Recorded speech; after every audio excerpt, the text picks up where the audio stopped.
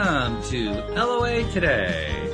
I'm Walt Thiessen. With me today is abundance teacher and money coach, Jody Lynn Creighton. This is your daily dose of happy. We are so happy you decided to join us today. You know, as we were getting ready to do the show today, Jody Lynn and I were talking about stuff going on in our lives, and we realized that there was a common thread, and that common thread is going to be the basis for our conversation today.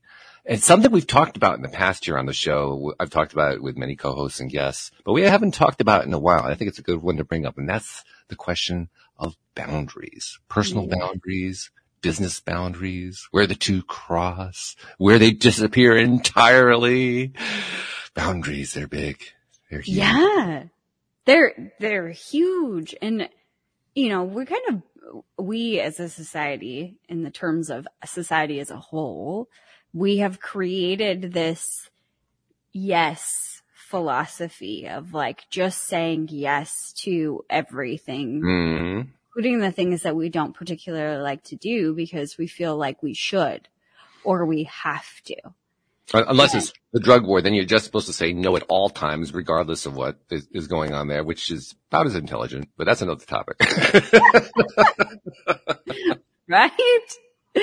But it's so interesting, the journey that one has to go through to be able to say no. And it's kind of messed up. Yeah. Well, I'll take the word kinda out and you got it. It's messed up. It's messed up that we have, you know, and I don't know, you could probably speak to the male experience, obviously more than I can, because I'm a woman. But well, how about that? We've got a male and a female on the show. That's so cool. We got both viewpoints. We got both perspectives. But, you know, from a female perspective or from a woman's perspective, I find it difficult to say no. And when I do say no, I have in the past mentally prepared a statement of defense and justification to go along with the no. Wow.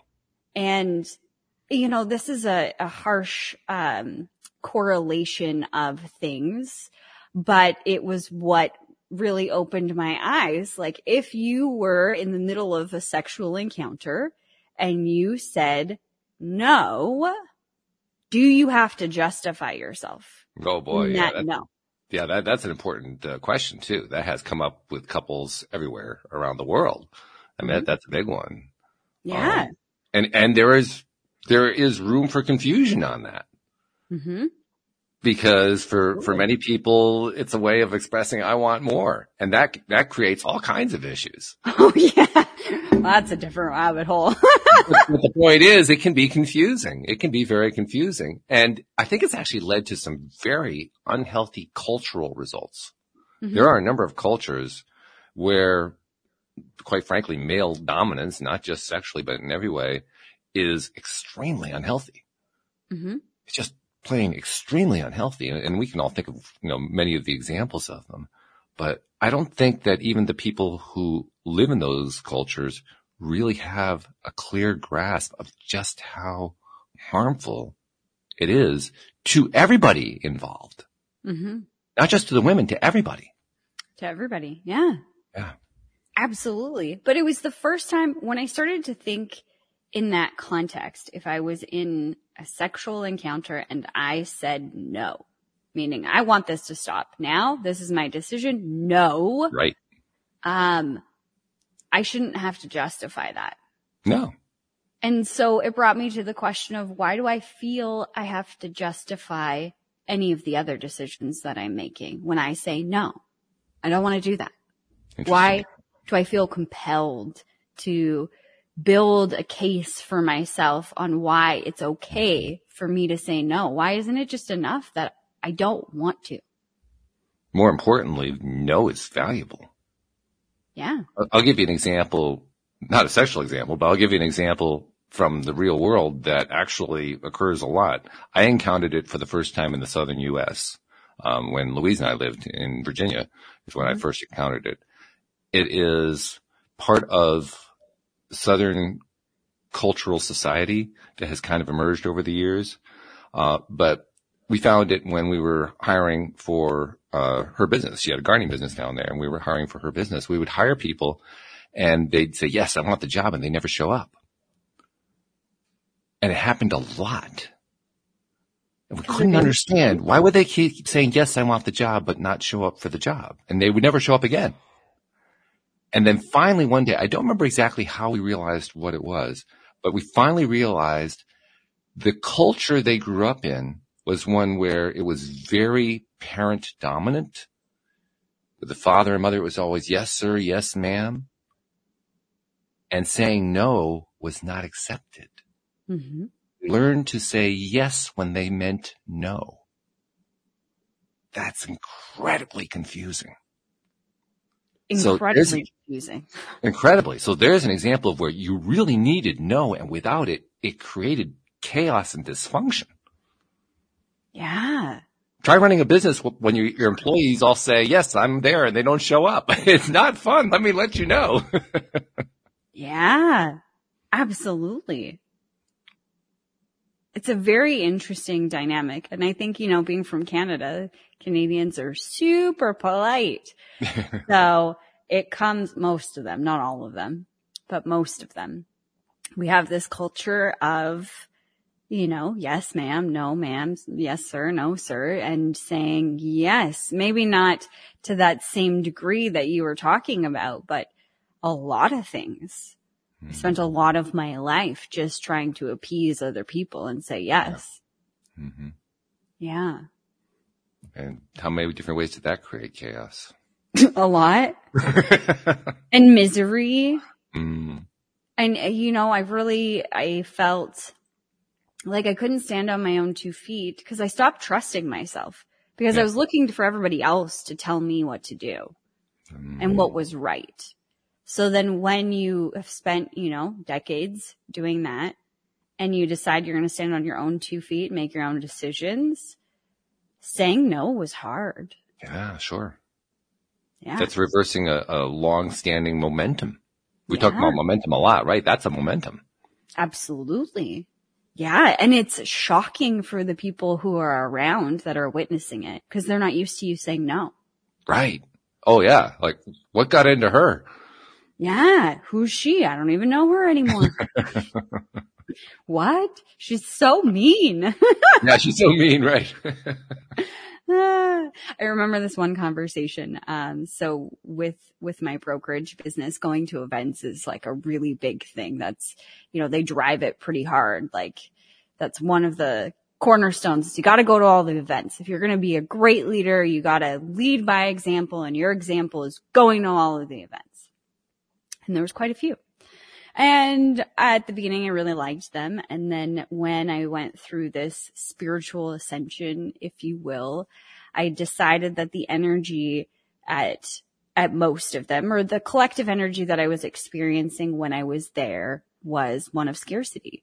And that I didn't want to be around that. I needed time and space away from that, and I needed to create a boundary. And I remember when I said no to going for the first time. And, I have a certain status at that organization, so I have to uphold the status or whatever. So this was a shocker that I was not going to go.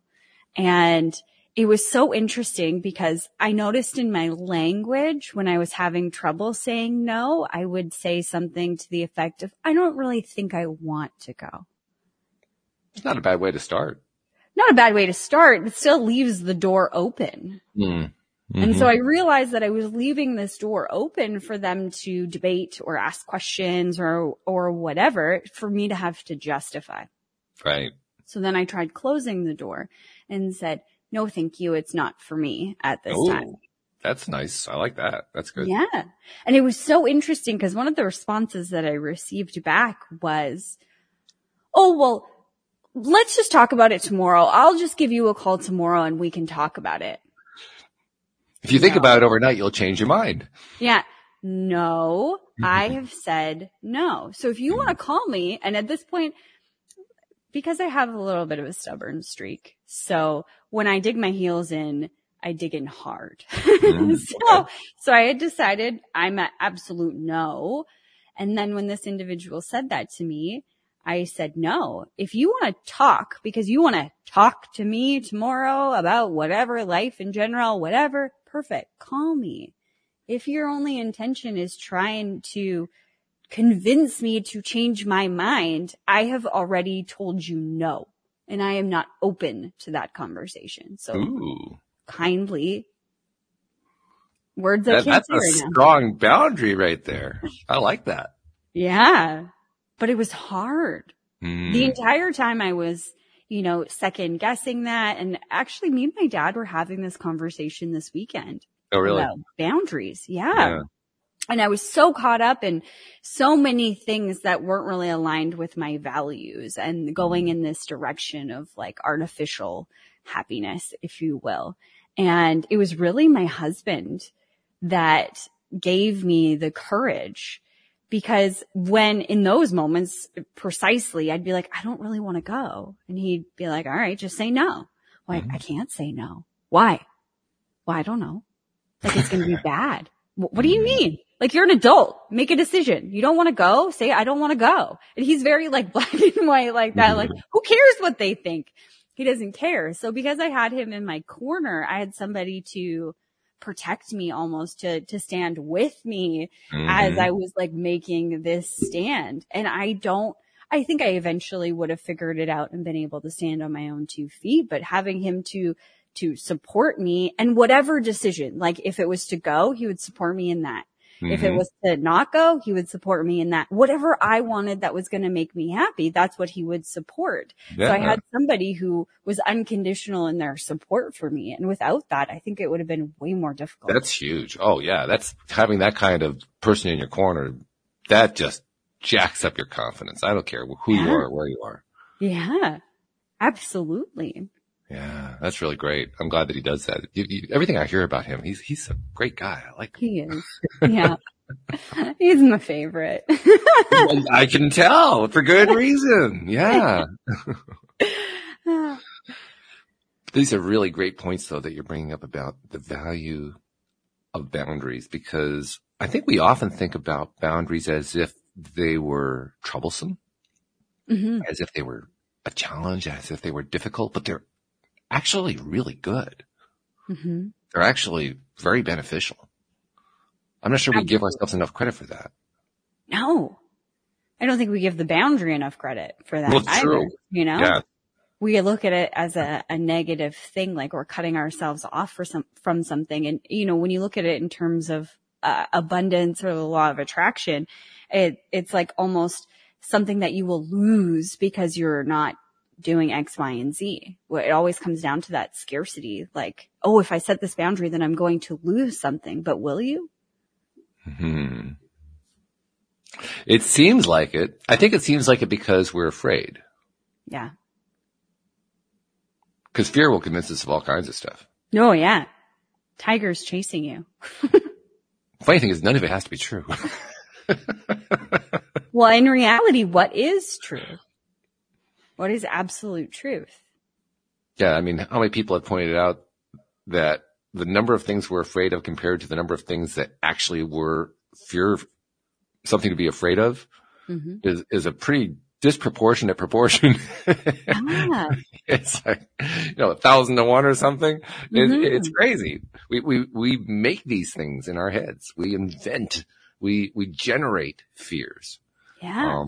And I was actually thinking about something kind of related to this earlier. I have this thing, and I have had it for quite some time. I've very gently brought it up with guests who've been on the show and so forth. I have this thing about the word ego, because almost every time that the word ego comes up in a conversation, the person I'm talking with references it in a way that suggests that it's getting in the way.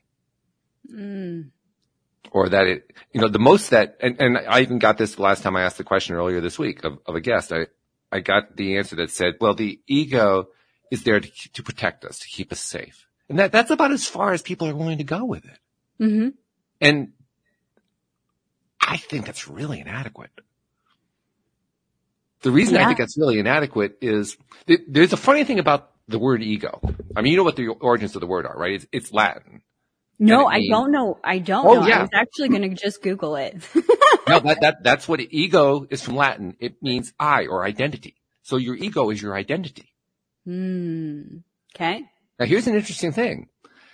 When we want to talk about our identity, but we want to talk about it in a way that says it's getting in the way, we make it Latin. Because if we make it Latin, that in some way separates it from us.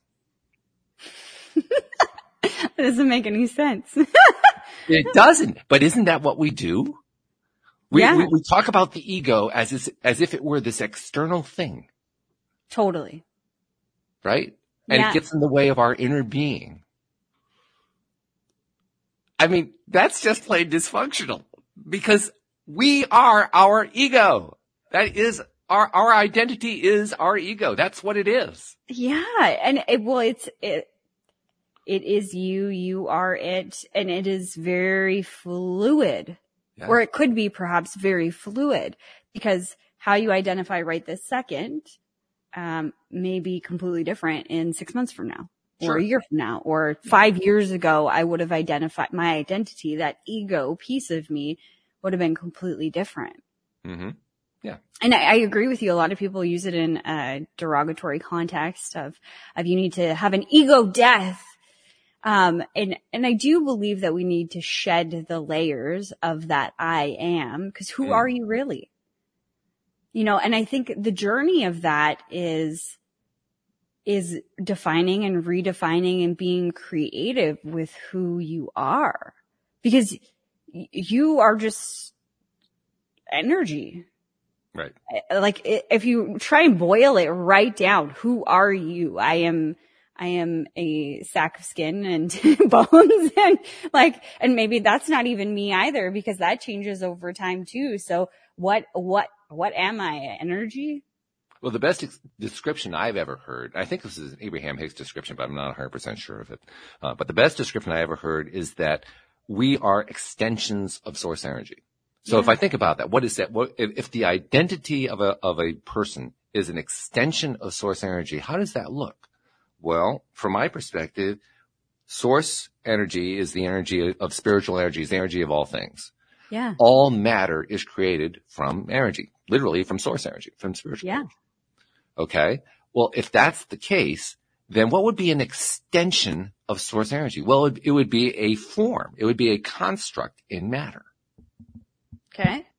So if our identities are a way of expressing the way that we think about ourselves, feel about ourselves, and so forth, in the context of our interface, our boundary with this world that we interact with, this physical world, this illusionary world. We're often reminded that it's an illusionary world. It is an illusion. It's an illusion created by source that is able to manipulate matter and turn it into this physical universe that we live in, which is pretty damn cool. Mm-hmm. You know, but if that's what we are, then the extension of us is the identity. The identity is the extension. It's kind of like the interface with that extension. If you almost think of like a fiber, you know what fiber optics look like, right? Yes. Fiber optics are like these little, they're like tube-like things, and you can send light through them, which is basically how data gets sent and so forth. And they're usually bound together, kind of like, you know, strands of a rope or something like that, right? And all these different strands, they're all bound together. They're all transmitting this light. So we are like the fiber optics. We are light beings. We are all bound to each other. We are all interconnected, but each one of us is transmitting this beam of light. That's the extension of source energy. And the tip of that fiber optic is the identity. So could it be like the filter, like the way that the light is projected, the way that the light comes out of the fiber optic cable? Is that the identity? Is that what makes us different? Yeah, we could look at it that way. I mean, there are a lot of ways. This is a metaphor, so we could look at it a lot of different ways, whatever way we want to. For me, whenever I think of a fiber optic cable, and I'm looking at the tip of it, and I'm looking at it from like the fiber optic cable is pointing at me, and the tip of it's pointing at me, and I can see the light there. Yeah, that to me is the interface. That little bit of light at the tip of the fiber optic. That to me is the identity of the source extension. And are they, in terms of our hypothetical here, just understanding fiber optic cables, do all of them look different? Does that interface look different on each of them, or could it look the same, or could it be both? Depends on your perspective. If you're looking at it from the perspective of an engineer who's looking at the light, all the light looks the same. Okay. But if you're looking at it from the perspective of a data engineer who's sending data over it, all the data looks different. Whose perspective are you looking at it with? Well, I don't know. Another form's perspective. What's so interesting is that I was just talking to my friend Heather a couple of weeks ago about different episodes for our YouTube show. And one of the ideas that we had come up with was this thought from, I think it's Billy Graham. No, I can't remember. He has the, Woke Not Broke book. He's got the Emerald Tablets book. It could be Billy Graham. Yeah, I can't remember if that's he was him. a TV preacher for years. Yeah. Maybe I have a book right here. Oh, okay. This book, Billy Carson. I got the first Billy name right. Carson, different person. Billy Carson.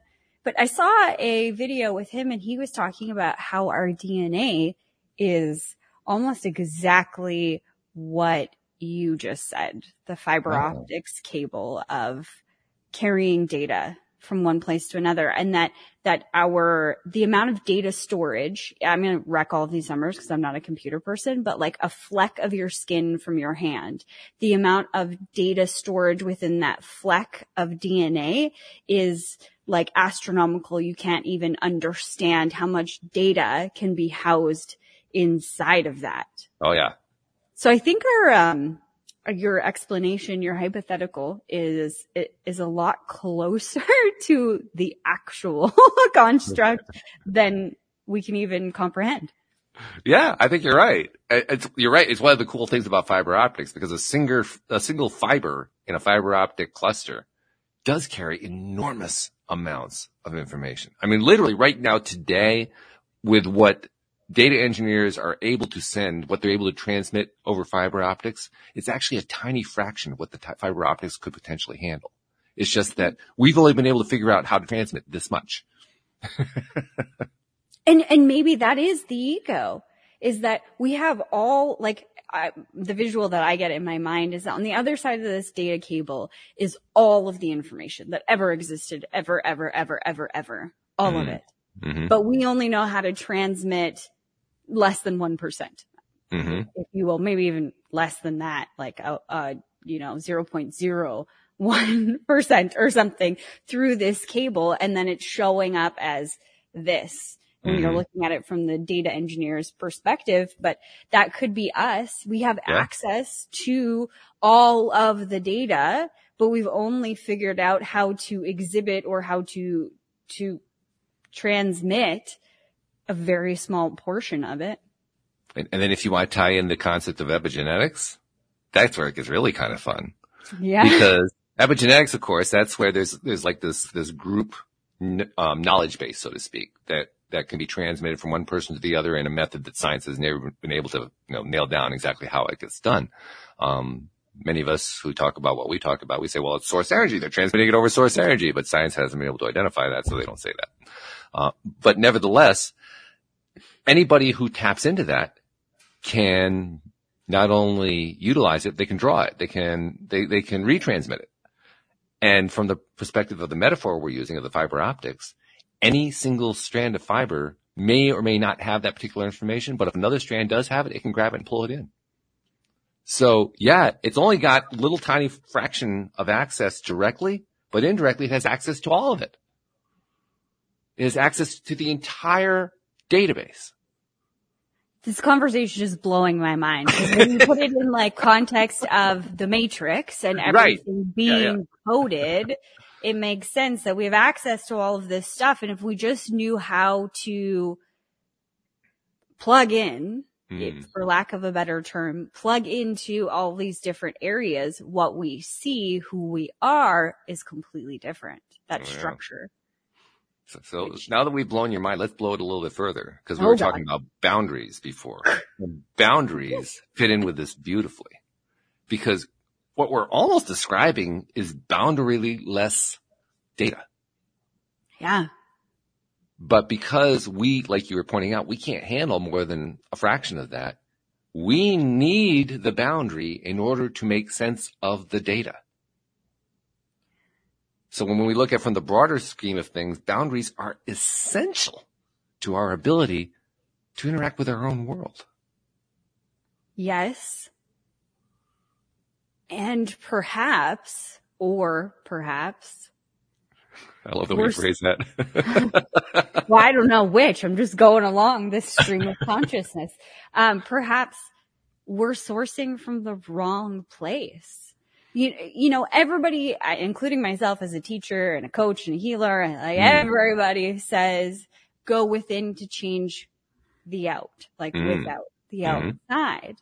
But I think we've been, because we're boundaryless looking at our society and we don't know how to say no and we just go along with the flow and do what everybody else tells us to do to be successful, we're sourcing all of the stuff that is out here when we need to set the boundary here and source within, because that is the true absolute knowledge. Whereas these are all just holograms, reflections of the interpretation, the engineer versus the other engineer, the data engineer versus the cable engineer, whatever you call them.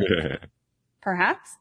Well, I'll give you another piece to the metaphor that comes from the world of computers, and I'll have to explain it a little bit because most people are not totally familiar with it. They may have heard the terminology, and I'm kind of counting on them to have heard the terminology. But I think most people have heard of the term of firewall. Yes. And in a computer context, a firewall is literally nothing more than a piece of software that filters. It decides we're going to let this data through, but we're not going to let that data through. That's all a firewall does. And a properly structured firewall stands in the middle of a data stream. The entire data stream has to pass through that firewall, and the firewall decides what to let through and what not to let through. So it's how it keeps out malware and spam and, computer attacks and all kinds of stuff. Yeah. Now, of course, how well that firewall is built, that's another question entirely. We won't even go there for the moment. But the point is, that's what a firewall does. Okay? Yep. Well, that's a boundary. A firewall is a boundary. And the person who programs that firewall decides what to let pass the boundary and what not to let pass the boundary. And isn't that exactly what boundaries are all about?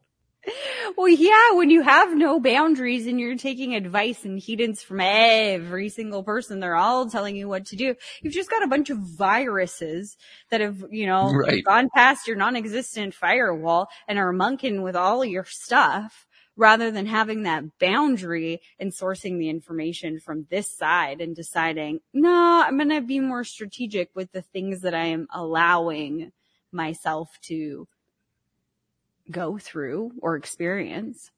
And the true use of boundaries in one's personal life is to have the equivalent of what we call in the computer world firewall rules. Because a firewall rule is what do you allow in and what do you not allow in.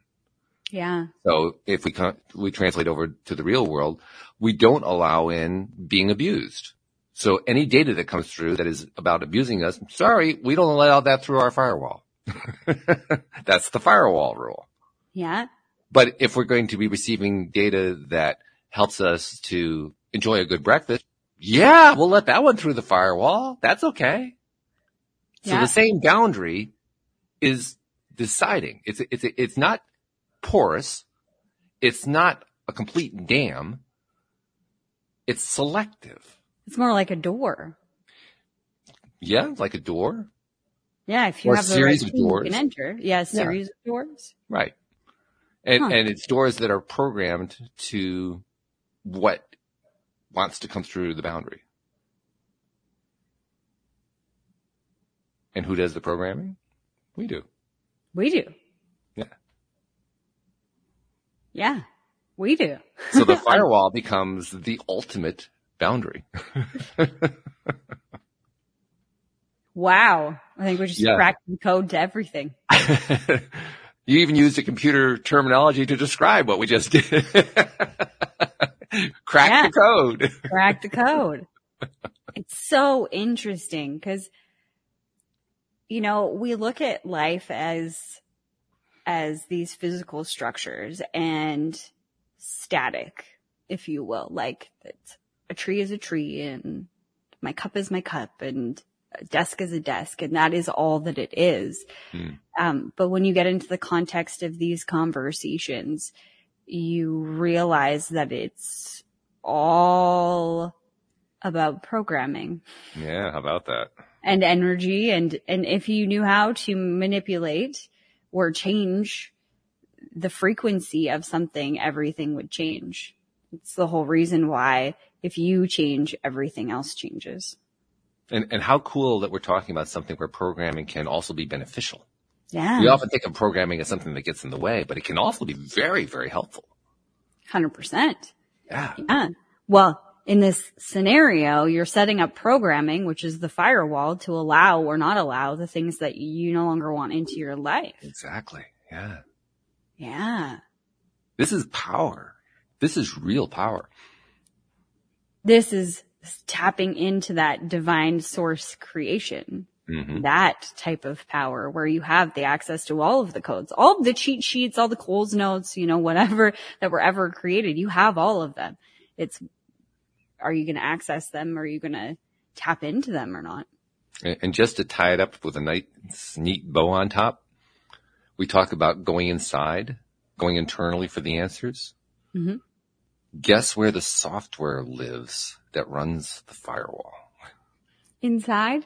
Inside. It runs inside the server. Look at that. It's, this conversation must be timely. Last night, once a month with my, course, which is called More, where I teach abundance consciousness, we do a money shift session, if you will. And every month is completely different. They ask questions or whatever. I got to sit in on this sometime. That sounds really cool. Yeah, I would love to invite you. Last night I always channel before I go into the session. So I ask, my guides as well as like the higher selves of the people who are connected to the course, who are in it, if there's any messages. And one that came through yesterday, I have to find it because it was just really, really beautiful.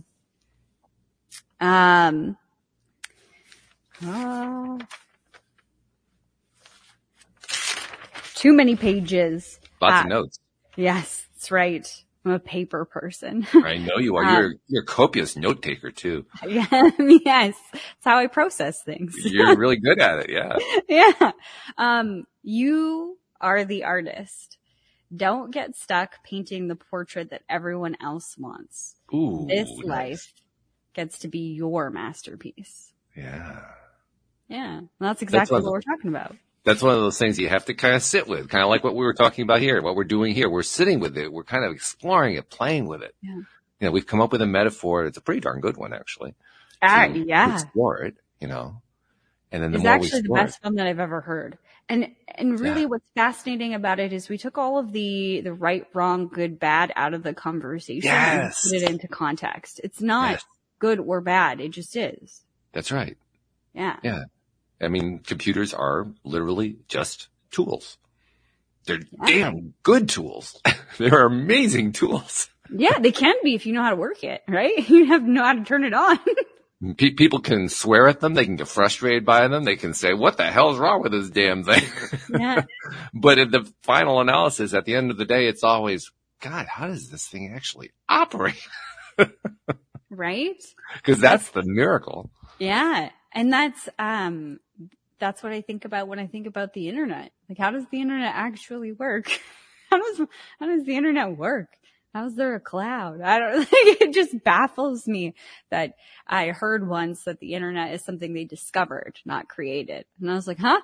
Not a bad way to describe it. Yeah. Yeah. I don't understand though. How is that just discovered? But in the context of this conversation, I'm assuming that we could loop it into almost like consciousness, greater consciousness, perhaps. I'm not sure what the person who said that had in mind. I don't know. Speak to them, but I can tell you how I could interpret it. Yeah. I can definitely create a scenario that does explain it that way. The pieces of the internet came together disparately, separately, without connection to each other. Okay. And so you could argue that they kind of came together without a plan.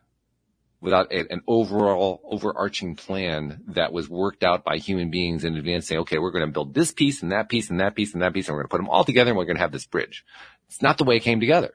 This little piece was built to do this funny thing over here, whereas that little piece was built to do that thing over there. And this piece was built to do that, and that was built to do that. And people started saying, well, we could actually put these two things together and they would actually create a construct, and then we could pull that piece in. And then all of a sudden we had an internet without actually anybody saying, well, let's build an internet. Huh. It just kind of came together one bit at a time. One of the earliest pieces of it was email. Email existed without internet. That's the way it was originally created. But how did it exist without internet? It existed within a computer. Within a computer. Not outside of a computer, within a computer. Within a computer. Early computing was done all within a computer. It wasn't until quite a bit later that communications between computers started to happen. But especially the very, very earliest computers, all the computing happened within the computer. All of it.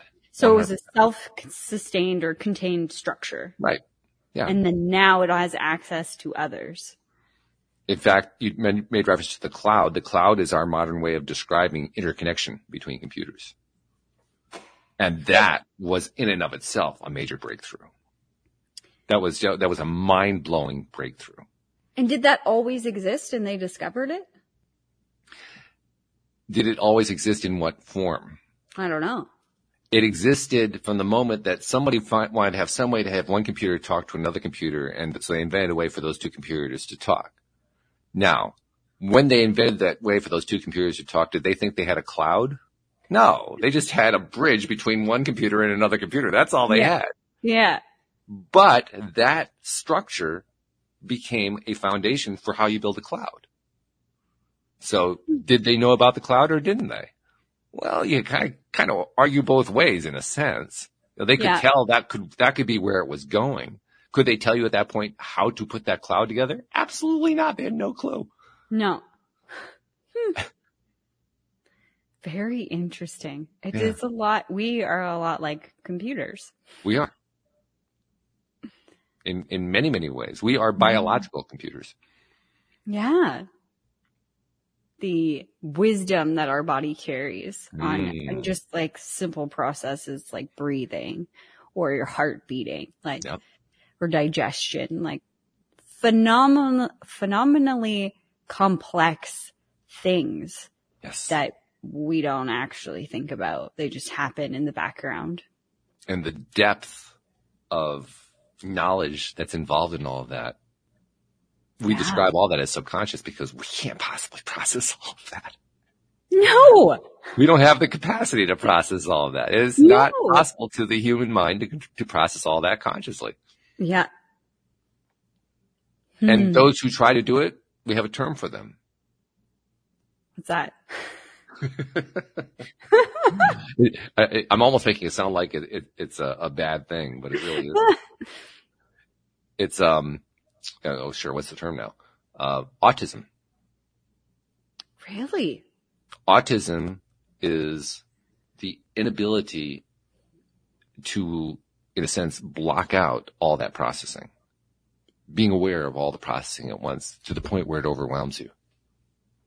And you can't function. Right.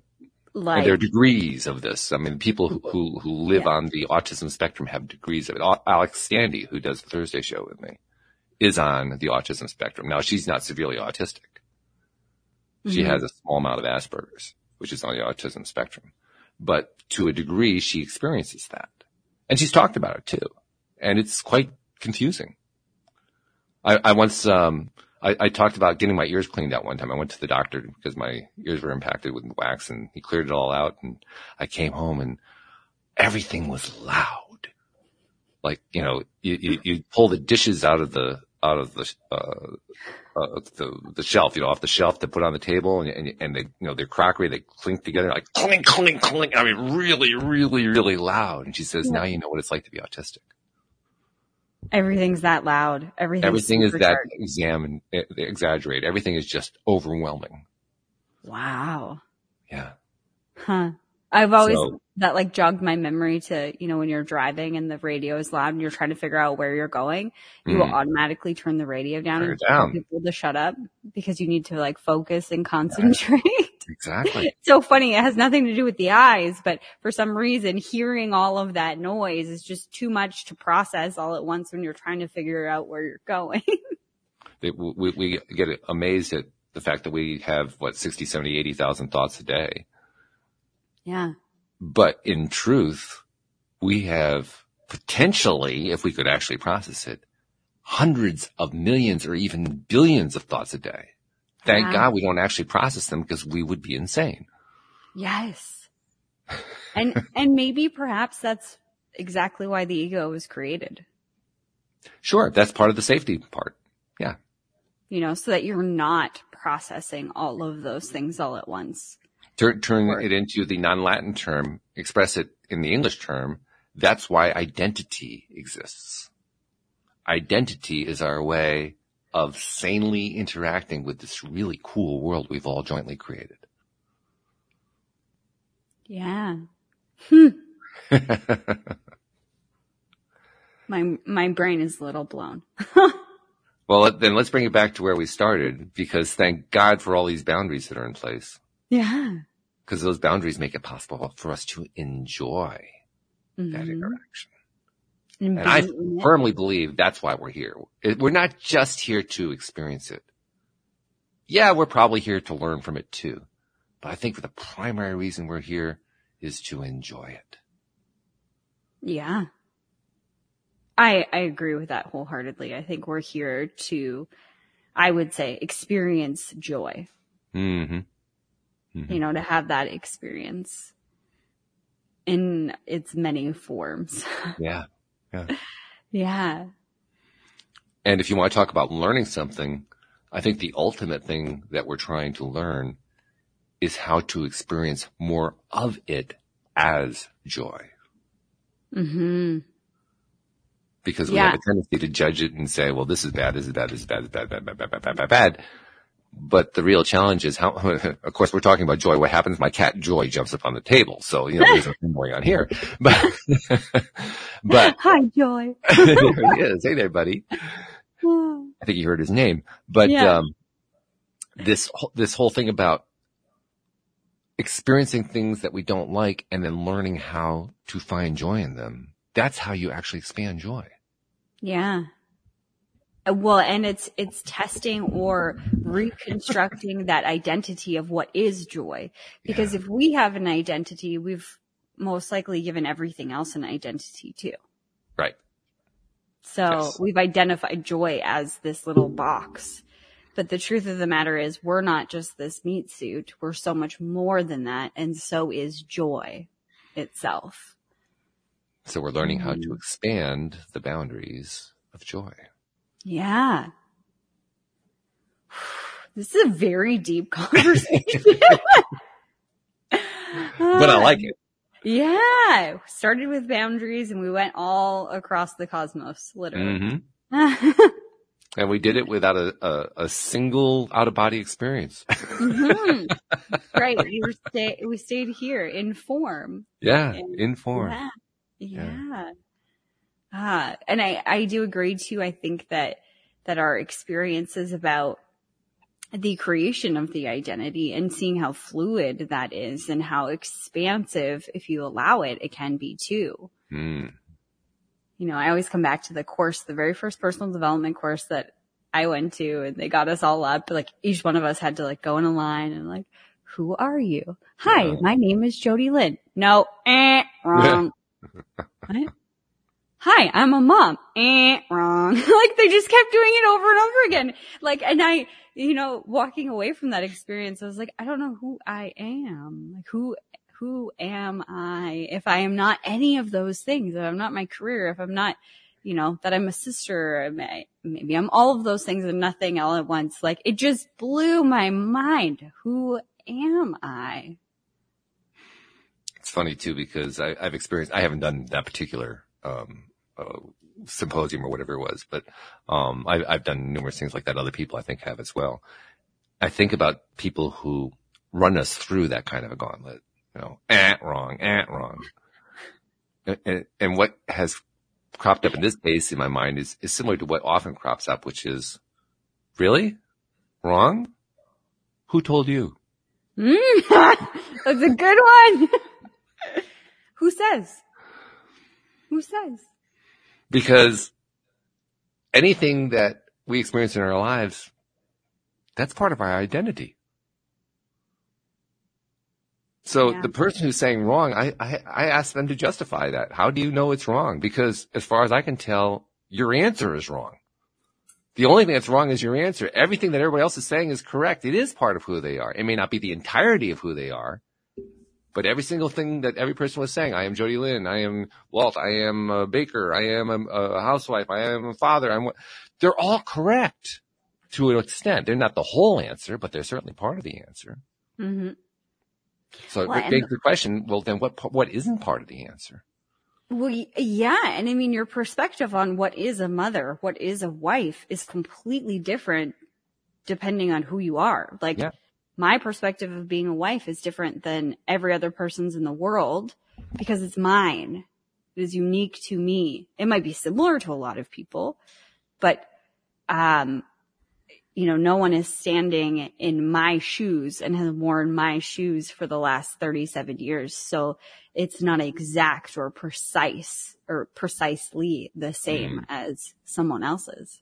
Now, my suspicion is they were probably, I don't know exactly what they were doing in that workshop, but my guess is they were probably trying to say, well, you haven't identified who your inner being is. And okay, I get their point. Yeah, totally. But it also reminds me of a conversation I had with my sister over the last couple of days. I was helping her. I was building a website for her new theater organization, and we got talking about stuff. And one of the things that she was telling me about is that there's this guru in India that her good friend went to for enlightenment. Apparently this guy enlightens you, which looked me a little bit suspicious at first, but I was willing to hear it out. So she gave me this whole thing, and I won't go into all the details of it, but the gist of it is that this guru is very disturbed by what's been going on here on Earth, and he and a group of other gurus are trying to lead us to this golden age where all of the trials and tribulations are going to go away. And I sat there, I said, okay, yeah, well, good luck with that. But fine, okay, I get what you're trying to do.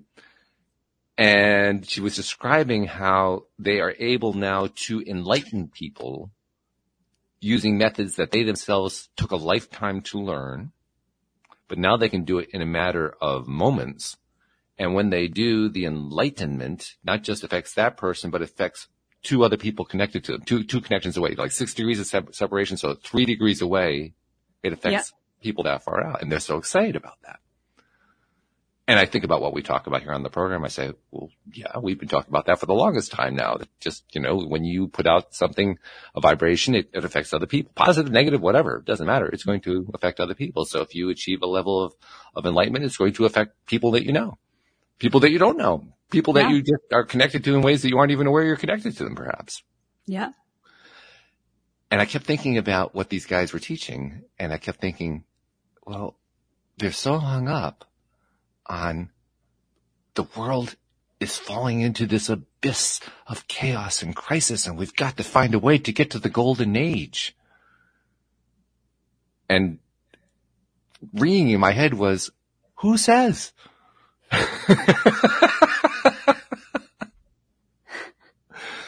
Who says? Who says we are, spilling into this terrible, dysfunctional world? Who says we have to achieve a golden age? Who says? Where did that come from? Who says it isn't here right now? Yeah. If it all exists on all the exact same time, like it all exists all the time, then it is here. And the fact that they're so blown away that they have learned how to enlighten someone else, that phrase really gets me. They enlighten someone else. The person doesn't enlighten themselves through their guidance. They enlighten someone else. Is that just a raise of their vibration? Like the questions that run through my head, well, what exactly is enlightenment? Well, that's a great question. Yeah. That's at the heart of it. What does it mean to be enlightened? Or to use my longstanding objection, I'm not a light bulb. I don't know, light up. I do want to light up, actually. No, I think now I'm a fiber optic fiber, but that's another topic. Yeah. That we already explored. Yeah. I mean, the way that I look at enlightenment is perhaps as I mull it through my brain, how connected you are to divine source. Mm-hmm. And perhaps the way that they are enlightening people rather than teaching them how to enlighten themselves is somehow from there. If we were to put a hierarchy on vibrations, a higher vibration coming from a higher vibration, being in their presence and opening them up to a certain point, that I could see that's what they're getting at, is they're raising someone else's vibration to a certain point that you can't easily shift back once you go back into the regular world, or maybe perhaps you can. It implies that. It suggests that. Yeah. Yeah, I think you're right. I think it's the track that it's on. But I still see a couple of problems with it. One problem is higher vibration. Well, what is higher vibration? I think we all pretty much agree higher vibration is joy. It's feeling good, feeling love, feeling, that's higher vibration is the good feeling stuff. Yeah. So we can very easily define high vibration as stuff that feels good. Yeah. Okay. And I think we all now understand that's a choice. Sometimes we find ourselves choosing the way we don't want to, but nevertheless, ultimately, in the final analysis, it's a choice. Yeah. So what they're suggesting is I can choice somebody else to be high vibration and feel good. Well, that doesn't actually make a lot of sense. Nope. No. And it begs the question of how artificial is it? Because you can walk into a room where, like Tony Robbins, like jumping. There is a reason why he does that. It is to move the energy. That's right. Okay, so you're in that room and you can't help but be enlightened in this context that we're speaking to it. So you are enlightened because you were in that room. But I think the bigger question with their process that I would ask is what keeps you there? Because what happens after you leave the room? Yeah, when you leave the room, are you still able to access that? Is that your new norm? Is it an elevator? Now you've just gone up? Because it feels like when you're at an event like Tony Robbins, you are moved in that direction and you're there because it is the conscious perspective of everyone around is higher vibration. But it's not a solid state, if you will. It's very fluid. You walk away, you leave that event and it stays with you for a while. And perhaps for some people, they carry that with them for the rest of their lives. But many drop right back to where they were before, a different set point, if you will. And certainly the implication that this guru that my sister is telling me about is they're saying, we enlighten you to the point where you stay enlightened. That was certainly part of the message that she was giving me. Oh. And so the question that I asked myself is, well, what do they do to keep you feeling good all the time? Yeah. And that question alone causes me to doubt the story. Because the only person who gets to decide how you're going to feel at any given time is you. Yeah. No one else can program you permanently to always feel something without you being directly involved in that equation.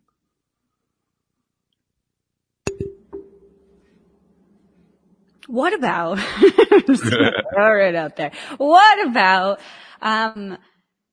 like actual programming, like manipulative programming, like psyops, if you will. And I don't really know how that works because I've never been involved in one consciously. I have to say consciously because maybe unconsciously in another lifetime I have, or it's happened to me or whatever. But consciously I've never been involved in that. But wouldn't that be programming someone to the opposite? If it was a nefarious thing, programming someone to be at a lower level of vibration, like stuck at a lower level of vibration. Is that what a curse is? That's an interesting question too. Let's take it a step further. Yeah. Let's ask this question. If I somehow manage to get you to stay high vibration. And I do so in a way that doesn't involve you. Can it be truly said that you are high vibration? No. I think And it that's needs the you. problem with the whole concept of somebody else programming you to be enlightened. It requires you. Otherwise, you are not enlightened. Yeah. Well, I think that they could open the door and you could bask in the glory of enlightenment. But it takes you choosing to stay there or That's to right. take it with you. It Yeah. can't be somebody else has, laid this on you and then it's just going to stay happy. You're going to stay happy forever. I think that you are a part of the equation, that piece of you. There has to be that choice. Yeah. The old cliche is you can lead a horse to water, but you can't make him drink. Yeah. The newer cliche is you can lead a person to ideas, but you can't make him think. And in terms of enlightenment, I'm not sure what the exact phrase is, but you can lead someone to enlightenment, but you can't make sure that he stays on. Yeah. That's right. I agree with that. You can't force them to stay in that space or continue to walk in that space or that journey that they are when they are enlightened. And let's hypothesize that there was some way to actually keep them there. Yeah. Would that be a good thing? I'm not so sure it would be. Because if the identity, the ego, the identity of that person is in a space where they are not actively keeping themselves in that space, isn't that disempowering? I think so. I think so It's too. not your choice. Yeah. It's happening to you. It is now an external event. Yeah. And that begs the question of, is it actually possible? Because everything is free will. Right. So if there's a way to get out of the negative side of things, like being programmed, psyops, if you will, or a curse or whatever, there's a way to get out from under that. Yeah. There always is. Yeah, because it's free choice. That is one of the universal laws, is that free choice. Mm-hmm. Then we also have to choose this too, or we can walk away from it or find a way out of it as well. And one of the best descriptions I ever heard about how to get out of a curse came from Louis D'Souza, who does the Monday Show with me. He said he was once cursed. And the only reason that they weren't able to keep him cursed was because he remembered to reach out to a higher vibration. I think he reached out to Jesus. I can't remember exactly what he did, but it was something along that line. And as soon as he did, bang, the curse was broken.